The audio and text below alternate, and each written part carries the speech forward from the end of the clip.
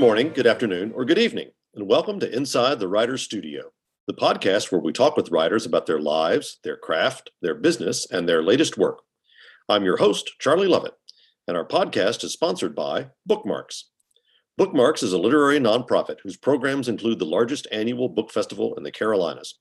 Come visit Bookmarks at our community gathering space and nonprofit independent bookstore in downtown Winston-Salem, North Carolina. Inside the Writer's Studio is also proud to be an affiliate of Libro FM, the audiobook platform that supports your local independent bookstore. Stay tuned at the end of the podcast for more information on Libro FM and a special offer. My guest today is best-selling author Jamie Ford, whose new novel, The Many Daughters of Afong Moy, has just been published. Jamie, welcome to Inside the Writer's Studio. Thanks for having me. I love being here. So I'm really excited that you're going to be returning to the Bookmarks Festival this year. We had a great time together when you were here the last time, and this is such a fascinating book to talk about. Let's start out with the title. Who is Afong Moy? Tell us a little bit about her, and why it was that you were attracted to write about her. Sure. Afong Moy was the first Chinese woman to come to America. She came to this country around 1834. She was written up in all these newspapers up and down the East Coast, from Buffalo, New York, down to Cuba. She was promoted as this, the great other, as an oddity. People would buy tickets to come see her, and she would sing in Chinese, and they would look at her bound feet. And she was quite the sensation at the time, but none of the articles or none of the reporting about her have her speaking in her own voice. Granted, her English was limited, but it's always through the mouthpiece of people who are promoting her. They're monetizing her, for their gain. And I learned about Afong years ago, probably in the early '90s. And every once in a while, I would sort of bump into an article about her, and I always wanted to write about her in a historical way. I wanted to fictionalize her story, but there never seemed to be enough there. And her story, while it was sensational, it really did have this undercurrent of tragedy, because all of this excitement about her, it obfuscates the fact that at the time, Chinese women couldn't leave China, and if they returned, the punishment was death. And so she wasn't this intrepid world traveler. She wasn't a cultural ambassador. In all likelihood, she was probably sold into this life, and she was in all these newspapers. And then around 1850, she disappears, and there were rumors that she went back to China, that she was touring Europe. But the last newspaper article, that's just a little snippet, mentions her residing in a poorhouse in New Jersey, and so she probably did not have a happy ending. And I wanted to give her a voice, and also give her, a legacy and a form of redemption, if you will. Yeah. So you said there's a lot of newspaper articles, but how much of her story did you have to invent? And were there places where you bumped up against source material and said, no, I want to change the story to make it, fiction wins out over history? Yeah, I abbreviated her story in the book. I think my story wraps up. She had been in this country 5 or 6 years. In reality, she was here quite a bit longer, and she went through a series of handlers. I have her in the book with her real handlers at the time, who were the Hanningtons. It was a couple. They were promoters. And after the Hanningtons, she ended up in the care of P.T. Barnum. And so her story is much darker after that. And that brings up all this other stuff. And I just didn't want to go there, because the character of P.T. Barnum is seen there. There's the way he was portrayed by Hugh Jackman in the movie, and then there is the actual man who was prone to exploiting people. Yeah. So this book is set in many different time periods. We've been talking about the 1836 timeline, which is historically the earliest. But all of the main characters in the book are descended in some way or other from Afong Moy. And so there is a sort of current of Chinese culture, I think that sort of filters down through that. And since the last time you and I talked, I've actually acquired a son-in-law who was born in China. He came here when he was 3 years Hmm. old, and so I've become, just personally more attuned to that. Tell us a little bit about your own ethnic heritage and how that has played out in your writing, and in particular in this book. Sure. I'm half Chinese on my dad's side. My dad spoke Cantonese fluently. He went to Chinese school after public school. We ran a Chinese restaurant. I had a kind of this stereotypical Chinese American childhood in many ways, good and bad. I have the last name Ford because my great grandfather came to this country in 1865, and his name was Min Chung, and he changed his name to William Ford. Mm. He lived in Nevada. He worked in the mining industry, and I I actually just a couple months ago I went to Tonopah, Nevada, where he lived and where he died, and where presumably he's buried. And just to see this place that is so inhospitable and desolate, and to imagine someone coming to this country, a foreigner, doesn't speak the language, and being dropped down into the middle of the Wild West, or Nevada wasn't even a state at the time. And um, it just it was beyond the idea of a stranger in a strange land.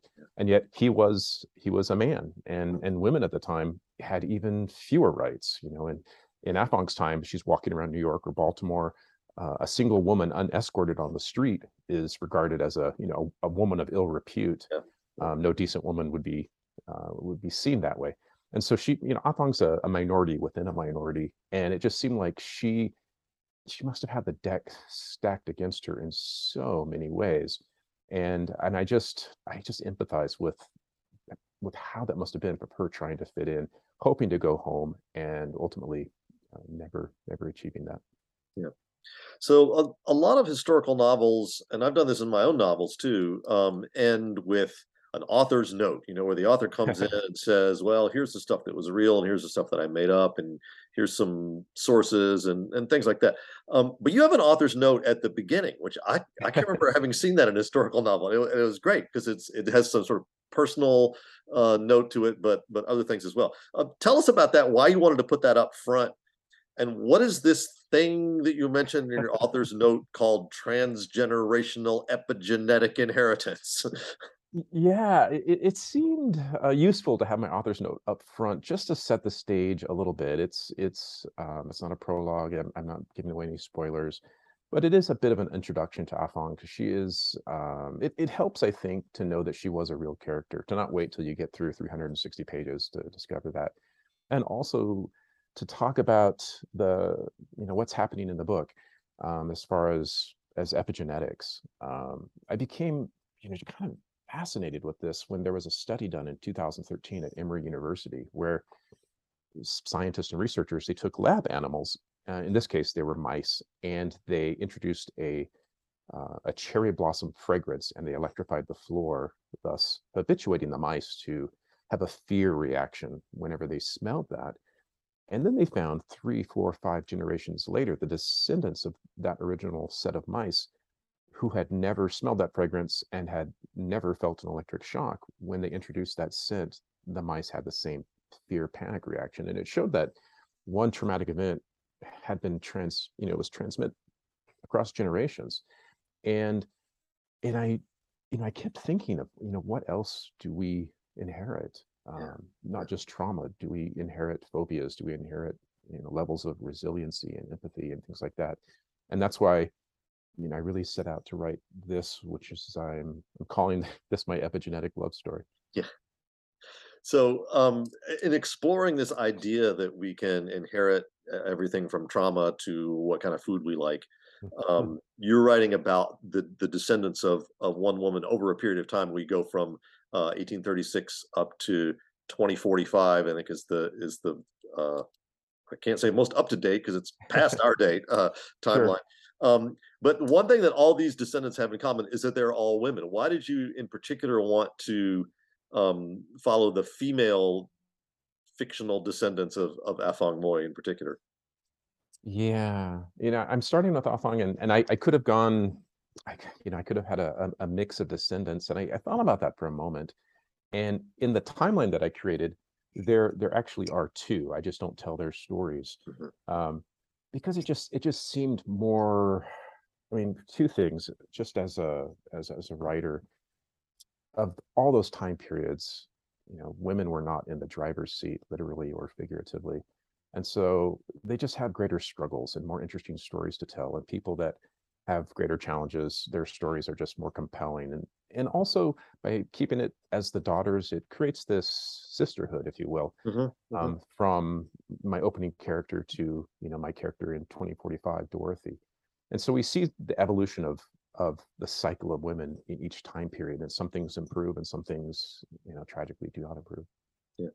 So talking about the opening, we do sort of ping pong back and forth. It's not, you don't give Yeah. all of Fong's story and then all of the next. It's not told in chronological order, and I think that allows you as a writer to kind of tease out connections that we might not have seen if you had just told everything in strict chronological order. But we begin in China in 1942. It's during the middle of the Second World War, and most of this novel set in America. But there's, as I said, there's this great influence of Chinese culture. Um, how did you? I mean, have you spent time in China? How did you get into that particular moment and place? Because it's very specific and very, for want of a better word, foreign to an American reader.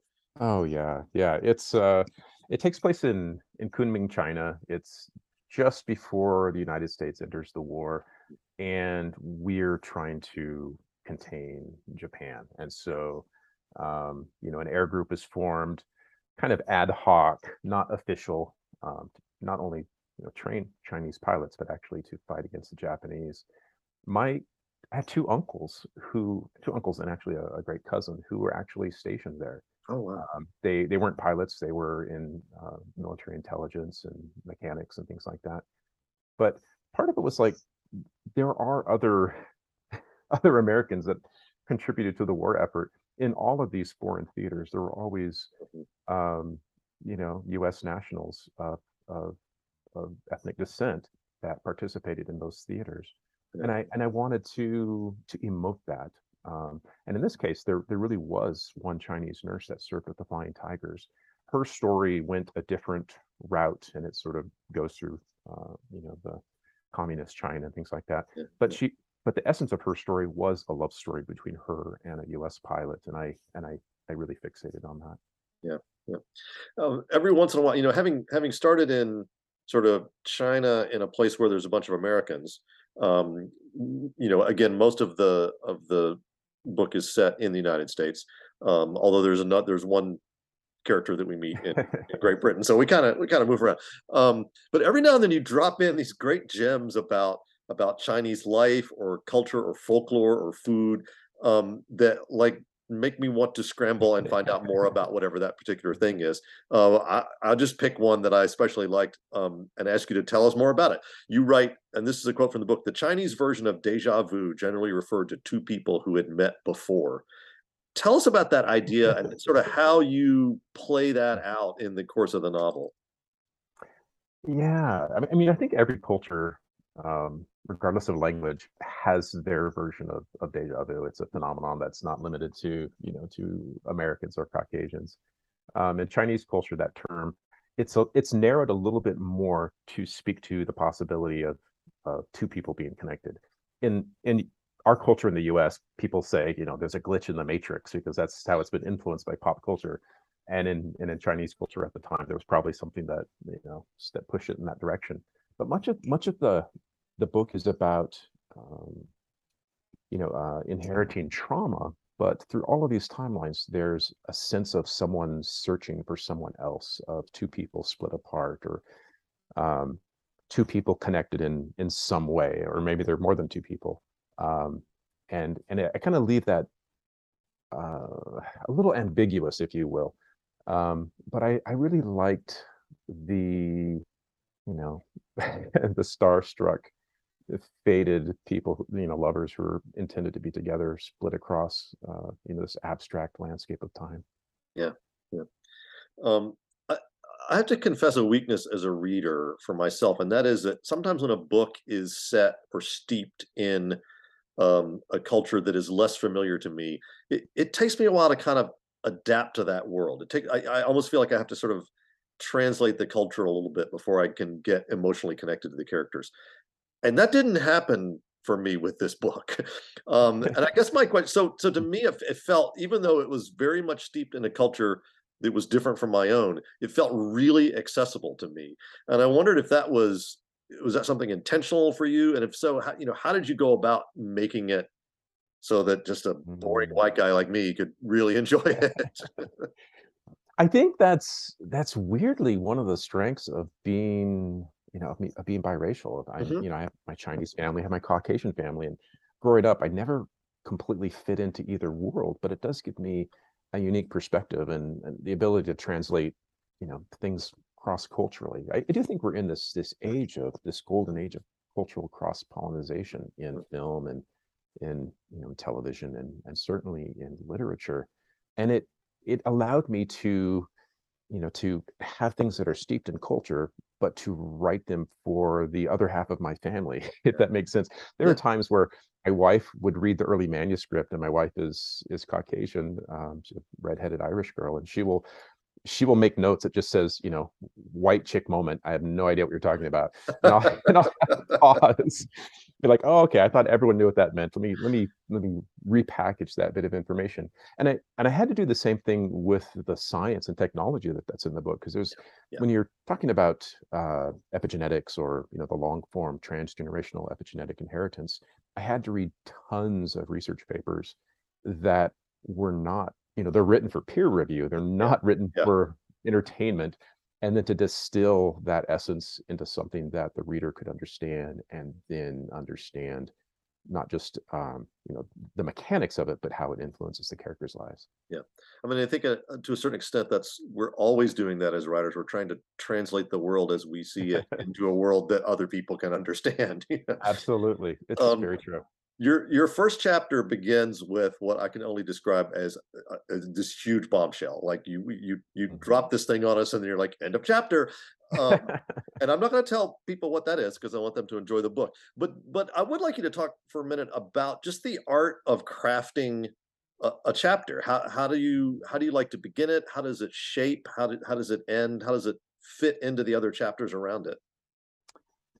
Wow, I was in a writing workshop, and the it was led by the author Mark Childress, Mhm. and he said something, and this is years ago, and he said this, it stuck to me forever. He said, the job of you know this page, the purpose of this page is to get the reader to turn the page, Yeah. and then turn the next page, and turn Yeah. the next page. And that's not that we create these artifacts that just bonk the reader over the head with little plot hooks and little, cliffhangers. And it's, nothing so mechanical, but I it's really easy to get caught up in the prose and forget that we're also supposed to be storytellers. And we do, I do I have these really silly things in my books. I was explaining this to my editor, and she was like, "Oh, that's crazy, but it makes sense." I never have my characters yawn, ever, because I don't want the reader to yawn. I don't want the Yeah. reader to get tired. I don't want them to think, "Oh, what time is it? I need to go to bed." I never have my characters yawn. But I do write with the intention of each chapter, it's supposed to leave you engaged, and part of that is how I write. I tend to try to end my writing day mid scenes, so it's just percolating in my brain, and the next day I can't wait to sit down and finish that scene. And I think that you know writ large is how I compose a book. Yeah. Yeah. One of your epigrams at the beginning of this book is a quote from Charles Dickens, and Charles Dickens gets mentioned again in the first chapter. And I think of Dickens as kind of the master of the cliffhanger because he was selling his books, in installments. So he not only had to get you to turn the page, he had to get you to go buy the next three chapters. Absolutely. But what writers influence the way you structure your novels? Mm, wow. Boy, have to think about that for a second. The first one that came to mind was Sherman Alexie, because when I read The Lone Ranger and Tonto Fist Fight in Heaven, the short story collection, you could tell that he's a poet writing this, Yeah. because he drifts out of the literal world and populates his prose with just this sort of these little magical flourishes that I just found really, really beautiful. And so I'm often drawn to novelists who were poets first, like Yeah. Luis Alberto Urrea, and Jason Mott has his Yeah. MFA is in poetry. I think poets make just brilliant writers. Other writers, a big influence in my life was Pat Conroy. Yeah. Um, people, people they have those lucid dreams. They go to sleep and in their dream they're flying, and in my most lucid, happiest dream, I'm writing like Pat Conroy. And he just and he might have be a little over the top for some people with his prose, but he never forgot that he's telling a story. Yeah. And he just had, he cranked up the storytelling to 10 and the prose to 10, maybe 11. And, you know, Pat really just went there with the lyricism. And for me, it's lush, and I love it, and I can just linger there. For some people, it's too much, and they just want to get to the next car chase and things like that. And I get that. We all have our different tastes, but for me, Pat was huge. And the other one was Harlan Ellison. Yeah. I know you have Lewis Carroll's typewriter. I have Harlan Ellison's first I know. typewriter. I saw that in your note. I was like, oh wow. Yeah, Harlan was someone that he he stimulated my imagination as a child, and he stimulated my imagination as a young adult trying to figure out how to write. And he's a self-taught writer, and I can almost always spot self-taught authors. They just have a certain vernacular and a certain voice that hasn't been subjected to serious criticism, and so they're just kind of bumping along as best they can. But there's a certain charm and magic to that. And in Harlan's work, I found that in not in his fiction, but his essays. He wrote a column for the LA Free Press in the 70s, which is like a great blog before there were blogs. I mean, it was just caustic and angry and vulnerable. And yeah, I just love that stuff. So those three were probably huge influences on me. Yeah. So we've talked about the different timelines that this book is set in, and I don't feel like anybody gets short shrift, but to me, maybe because it's the most recent, or even more recent than recent, because it's 2045, I kind of feel like Dorothy is, if I had to pick a main character, I would make her the main character. Sure. And Yeah. and one of the things you say about Dorothy, she describes herself as suffering from, quote, borderline personality disorder, manic depression, anxiety, or whatever misdiagnosed ailment had plagued me for most of my life. Can you talk about the challenge and also the opportunity of writing from the point of view of a character who's suffering from mental illness? Yeah. Yeah, absolutely. I'm an author who suffers from mental illness, so it totally works. Yeah, it's funny. I was meeting with my therapist like 2 years ago, and she asked me what I was working on. I told her it was about inherited trauma, and her eyes just lit up because that's a subject that's just widely discussed in therapeutic circles now. In Native American communities and communities of Holocaust survivors and their descendants, the concept of inherited trauma is something that's been on the table for forever.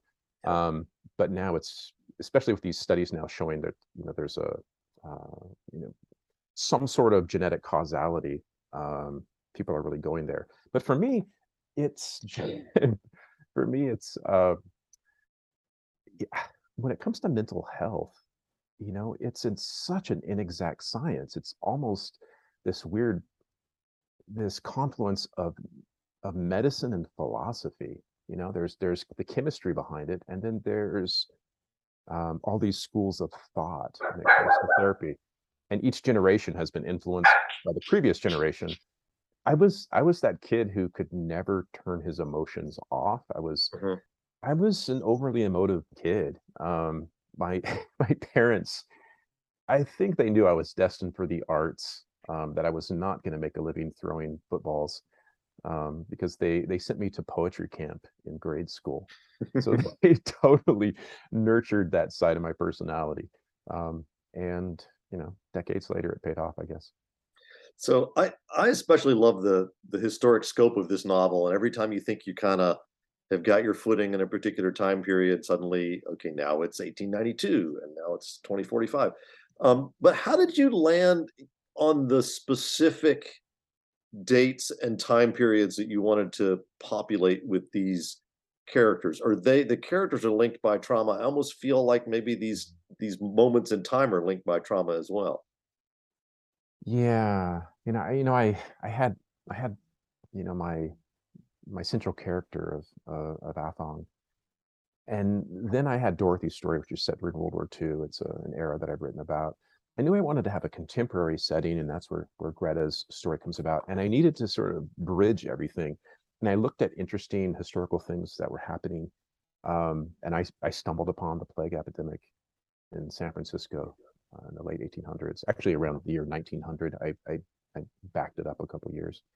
Um, and I had just been reading a bunch of books about this very progressive school in England called Summerhill, which was this maverick school in the late 20s. And the schoolmaster wrote all these books on education that were rediscovered in the 60s and became the blueprint for um, alternative high schools as we know them today. And so just these things sort of fell into place. And I'd always, I knew eventually I was going to end up in this place where I'm writing historical and speculative fiction together. Yeah. That was the dream. And so I knew I was going to jump ahead in time. And I didn't want to jump, thousands of years or hundreds of years. I'm just a few decades hence. Traffic's a little worse, and Yeah. certain things in our culture are a bit more toxic. And in this case, the weather's is a little more severe. Yeah. I find that almost any historical novel that's set in America, and again, much of this, not all of this book is, but a lot of it is, it necessarily deals, at least in part, with what America is, what America means. Yeah. You have a character in 1836 who says, "In America, a lie becomes the truth with sufficient repetition," which is sort of frighteningly relevant today. Painfully. How do you feel like the novel wrestles with this idea of what it means to be an American? Yeah, much. I mean, an undercurrent to the book is really that because Athong is here. She's this great exotic other, and then we go through all these generations dipping in and out of American culture, and we end up with Dorothy, where her ethnicity is in many ways an afterthought, but in many ways it's still problematic as we're becoming this equitable nation without a Caucasian majority. And I wanted to bounce through these timelines and show this. Some aspects there's an evolution, and some there's a revolution, and some there's just static and there's not a lot of change. I think for most of us, it's what do we contribute? And in this case, Dorothy, she's an artist and she's a poet and she's contributed something that hopefully will have some permanence. And for her, I think, and I don't dive into that in any deep way in the book, but I do look at her that way, where once you've added to the story, the greater story, um, you can't separate yourself from that. In the same way, much of the book is about karma, which I'm just always fascinated with karma. And it's, that idea that if you look at a chain of islands, they all look completely separate, but below the surface of the water, down to the seafloor, we're all still connected. And much of the book is about that. Yeah. Yeah. So the other thing I think that so often comes out in historical novels, especially set in America, is the issue of race. And I feel like you are dealing with racial issues that maybe are not as well known. I mean, our focus tends to be on issues that stem from African slavery, and this is people coming from a completely different part of the world. And can you talk about how the sort of the issue of race plays out, especially how it evolves over the different time periods? Yeah, yeah. I mean, and it occurs in the book I mean, almost how I portray the characters that are side characters or characters that you just see on the street that are of different ethnicity. In Athong's time, there are freed slaves in Baltimore, but part of her travels also takes her to the South, where she does have see a slave auction, all the way to Dorothy's time period, where she's grappling with her own ethnicity and her child's ethnicity, and having not married, but have a the father of her child is white, with a mother who is stridently Caucasian and feels that her Caucasian identity is threatened and wants her daughter to retain that. And we see pockets of that in our society right now. It appears to, borderline lunacy, but those are the noisy people. I think there are people that are not so noisy that do have those concerns, but backing that up into greatest contemporary time period where we look at different dating customs of different cultures and ethnicities, and then going all the way back to Lai King's story, which is set in 1900, late 1800s, and how, there was a plague epidemic, and they did quarantine Chinatown because they saw Chinatown as a place that was less clean, and really, any group of poor people which are compressed into a small area, it's going to be untidy. But they roped off the area, and historically, I portray this in the book, but historically, they let the white people come and go. The quarantine didn't apply to them because they thought that people of color were the ones that were spreading and catching this plague. And we had echoes of that during COVID too, which was really disheartening to see that 120 years later we're still fighting the same battles. To talk about COVID for a minute, you write about at one point you talk about how shared trauma can, and I'm going to quote here again, strip away pretensions and bring out the better nature of people. So trauma is not always about pushing people down. Did you see that in the pandemic as well? And do you feel like what you observed during COVID in terms of broad trauma contributed to the writing of this novel? Oh, I think the one that shared trauma that always comes to mind for me is reading about England during the Blitz, where people of different social classes. Britain was still fairly stratified, are just pulling together for the common good. And after the war, that feeling, there are people that miss that feeling of we're all in it together. Everyone has their shoulder to the wheel. And after the war, people went back to their social classes and didn't feel as together as they used to be. I think with COVID, it was a different animal because we're all connected by our phones, unfortunately, which was this mouthpiece for social media. And then there were just horrible, horrible, angry people out there just, dividing us as a country with polarizing information. And so in some areas, I think people did pull together. I think we saw that in New York City and big cities where, there people were collectively going out at night at a certain time and, cheering healthcare workers and stuff like that. And everyone was pulling for the common good. And then there were people that were defiant and together in their defiance. And so it was polarizing, unfortunately, instead of, one common good. There was a divisive argument over what common good is. And my wife's a nurse, so I'm married to someone who works in healthcare through all of that. My daughter's a nurse. And it was disheartening. I would have expected better from us as a culture. But then, when I was researching this book and looking at the plague epidemic in 1900 in San Francisco, it was the exact same dynamic. There was the Governor Gage, Henry Gage, who was the governor of California. He did not want to acknowledge the plague epidemic because he was afraid it would hurt the economy. And then there was a doctor who had a cure. And the two had a battle in the newspapers with the governor saying that he's an opportunist and he has a profit motive for this cure and he's a quack. And then, the Bay Area, California, so California falling into two camps, the maskers and the unmaskers. And they would have these rallies of unmasked people at that time, which is just crazy. So the more things change, the more they stay the same. Right.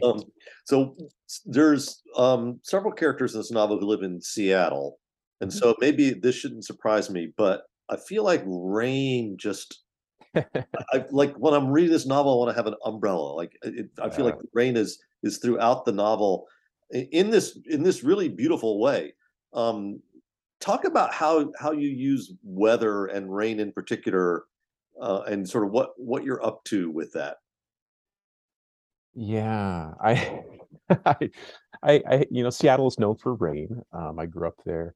Yeah. It's not that it rains every day in Seattle. It just looks like it's always going to rain. So it's I swear it's overcast like 280 days of the year, even though it's not raining all of those days. In the book, I've given Seattle a monsoon season. Yeah. Um, and there's a real phenomenon that's been happening. They're called arc storms. It's when the jet stream, that comes from the South Pacific up crashing towards the northwest, and it will every once in a while snag a typhoon and drag it across the Pacific and slam it into the coast. There was a famous one in the 1800s that it had like sustained winds of 190 miles per hour. Mm. And there were some more recent where they set up shelters, and fortunately it never made landfall, but it's something that's been happening with a greater regularity. And so the book, I didn't write it as a climate change novel. I'm not trying to create some sort of morality play.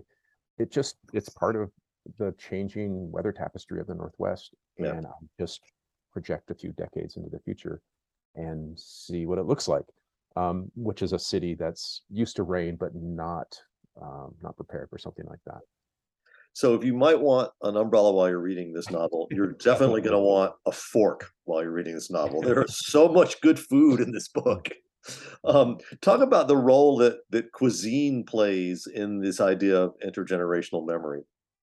Oh yeah, that's funny. I I always include food in my books, because I believe in writing for all five senses. So Yeah. it's very easy to write a book that's just cinematic. That's everything's just from a camera point of view.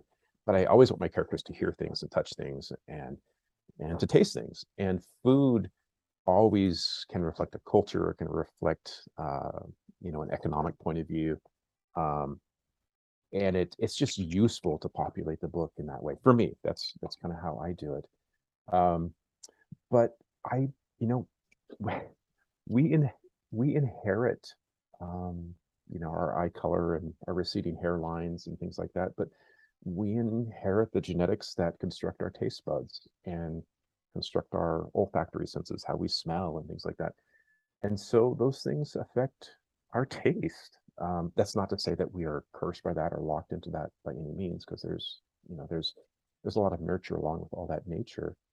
But in my own family, just the strange taste that for certain things that my parents have, that I have, that my children have, that I see, that and I think most parents, we sense that intuitively. We see something, we're like, okay, your grandmother used to like that or something. Yeah.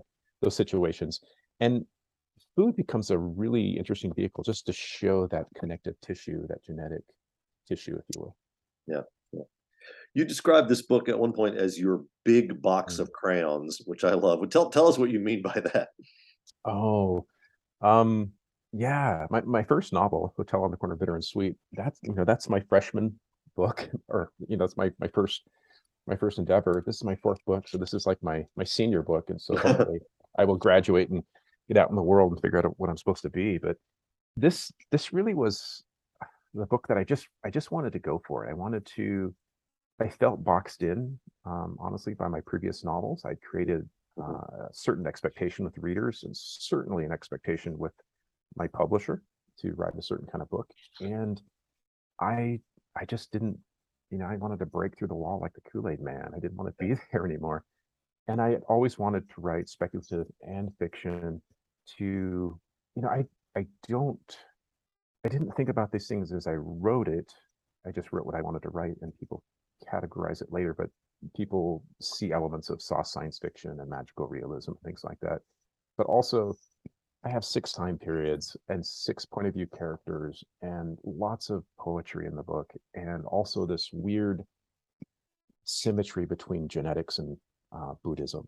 And Yeah. so there's kind of a weird philosophical thing going on in the book as well. So it's just I always consider myself a minimalist with my other books, and a friend of mine, she looked at me, she was like, "Oh, I thought you were always a maximalist." And I thought, "Oh, well then I should kick these training wheels off and just go for it." Yeah. And that's what I did. I didn't know if I would find a home for this book. Um, I switched publishers. I didn't know if I would find an audience for this book. But it was the book that I wanted to write. Gabino Iglesias is a great writer. He had a wonderful quote about, I'm butchering his quote, but he said, sometimes you just have to cut yourself open and reach in and pull the book out. Yeah. And that's what this book was. Yeah. I mean, and I feel I want listeners to know that in spite of all that you say about poetry and Buddhism and philosophy and everything else, this is a very readable book. I mean, Mhm. when I do these interviews, a lot of times I've had a chance to read, maybe half the book, and then the next interview comes along, and this one is sitting on my bedside. I'm about 2/3 of the way through right now, and it's I'm really looking forward to seeing the ending of it as well. And I'm reminded a little bit um, of Emily St. John Mandel when you talk about Mm. doing historical and speculative fiction in the same novel. We had her on the show a couple of years ago, and Sea of Tranquility, her newest novel, does that too. Well, we like to end every episode of Inside the Writer's Studio with the same 10 questions. You should be able to answer each of them in just a few words, but hopefully they'll give our listeners a little insight into writing and into you as well. So if you're ready, we'll begin. I'm ready. What word do you love to work into your writing? I don't think there's one word that I like to get into my writing. I try to have a few new words, Mhm. and I do have a little notebook. And whenever I learn some new word, usually from another author or from a film, I make a note of it. Yeah. What word do you hate to encounter in other people's writing? Oh, suddenly. I hate suddenly. I never use the word suddenly. Yeah. Where's your favorite place to write? My office, I can write anywhere. I've written in my car, I've written at Starbucks, but for the most part, I like to write in my office because I can kind of slop out and my dogs are here at my feet. And well, this will bring up an interesting answer to the next question, which is where could you never write? Oh, someplace where there's like loud music playing. Like Yeah, I can listen. yeah. I just can't write to music. It's just I know Stephen King writes to AC/DC and stuff, but that's insane to me. I don't know how he does it. To what rule of grammar do you pay least attention? All of them. I'm a self-taught writer, so I don't even know the rules of grammar. Yeah, I just write the way I write. yeah. What's the first book you remember reading? Mm. The first book I remember reading was given to me in grade school, and it was a Golden Key book. It was Donald Duck, Swiss Family Robinson. Hmm. What are you reading now? Oh, I'm reading now a book for research, and it's a journal from the British Psychical Society from the 1800s. Oh, wow. Lewis Carroll was a almost founding member of that society. Yeah, yeah. Yeah, yeah. What book would you like to have written? Oh, anything by Pat Conroy. Yeah. You know, Prince of Tides. What sort of book would you like to write, but probably never will? There's a memoir. Mhm. So I'll just say that. Yeah. And finally, what would you like to hear a reader tell you? Oh, I, I hear this once in a while, and I love to hear it. I love to hear. I'm not normally a reader, but I read your books. Yeah. This has been Inside the Writer's Studio. I'm your host, Charlie Lovett, and my guest today has been Jamie Ford, whose novel, The Many Daughters of Afong Moy, is available wherever books are sold. Jamie, thanks for joining us. Thank you so much for having me, and I'll see you soon. Inside the Writer's Studio is sponsored by Bookmarks, a literary nonprofit that runs the largest annual book festival in the Carolinas and operates a community gathering place and nonprofit independent bookstore in downtown Winston-Salem, North Carolina. To find out more about Bookmarks and all its programs, visit www.bookmarksnc.org. Inside the Writer's Studio is proud to be affiliated with Libro FM. Unlike other audiobook platforms, Libro FM supports your local independent bookstore. Whether you buy a single book or, like me, a monthly subscription, you can link your account to your local store or to Bookmarks to support literary community. For a special 2-for-1 offer, go to Libro.fm and use the discount code WRITERS. If you've enjoyed Inside the Writer's Studio, please consider leaving a rating or review online at Apple Podcasts or wherever you get your podcasts. Inside the Writer's Studio posts new episodes on the 1st and 15th of every month. On upcoming shows, I'll be talking to more guests from this year's Bookmarks Festival of Books and Authors on the 24th of September. And Anne Bogle, the modern Mrs. Darcy, will be joining me as a guest host to interview me about my upcoming novel, The Enigma Affair. Until then, thanks for joining us, and may you read with wonder and write with passion.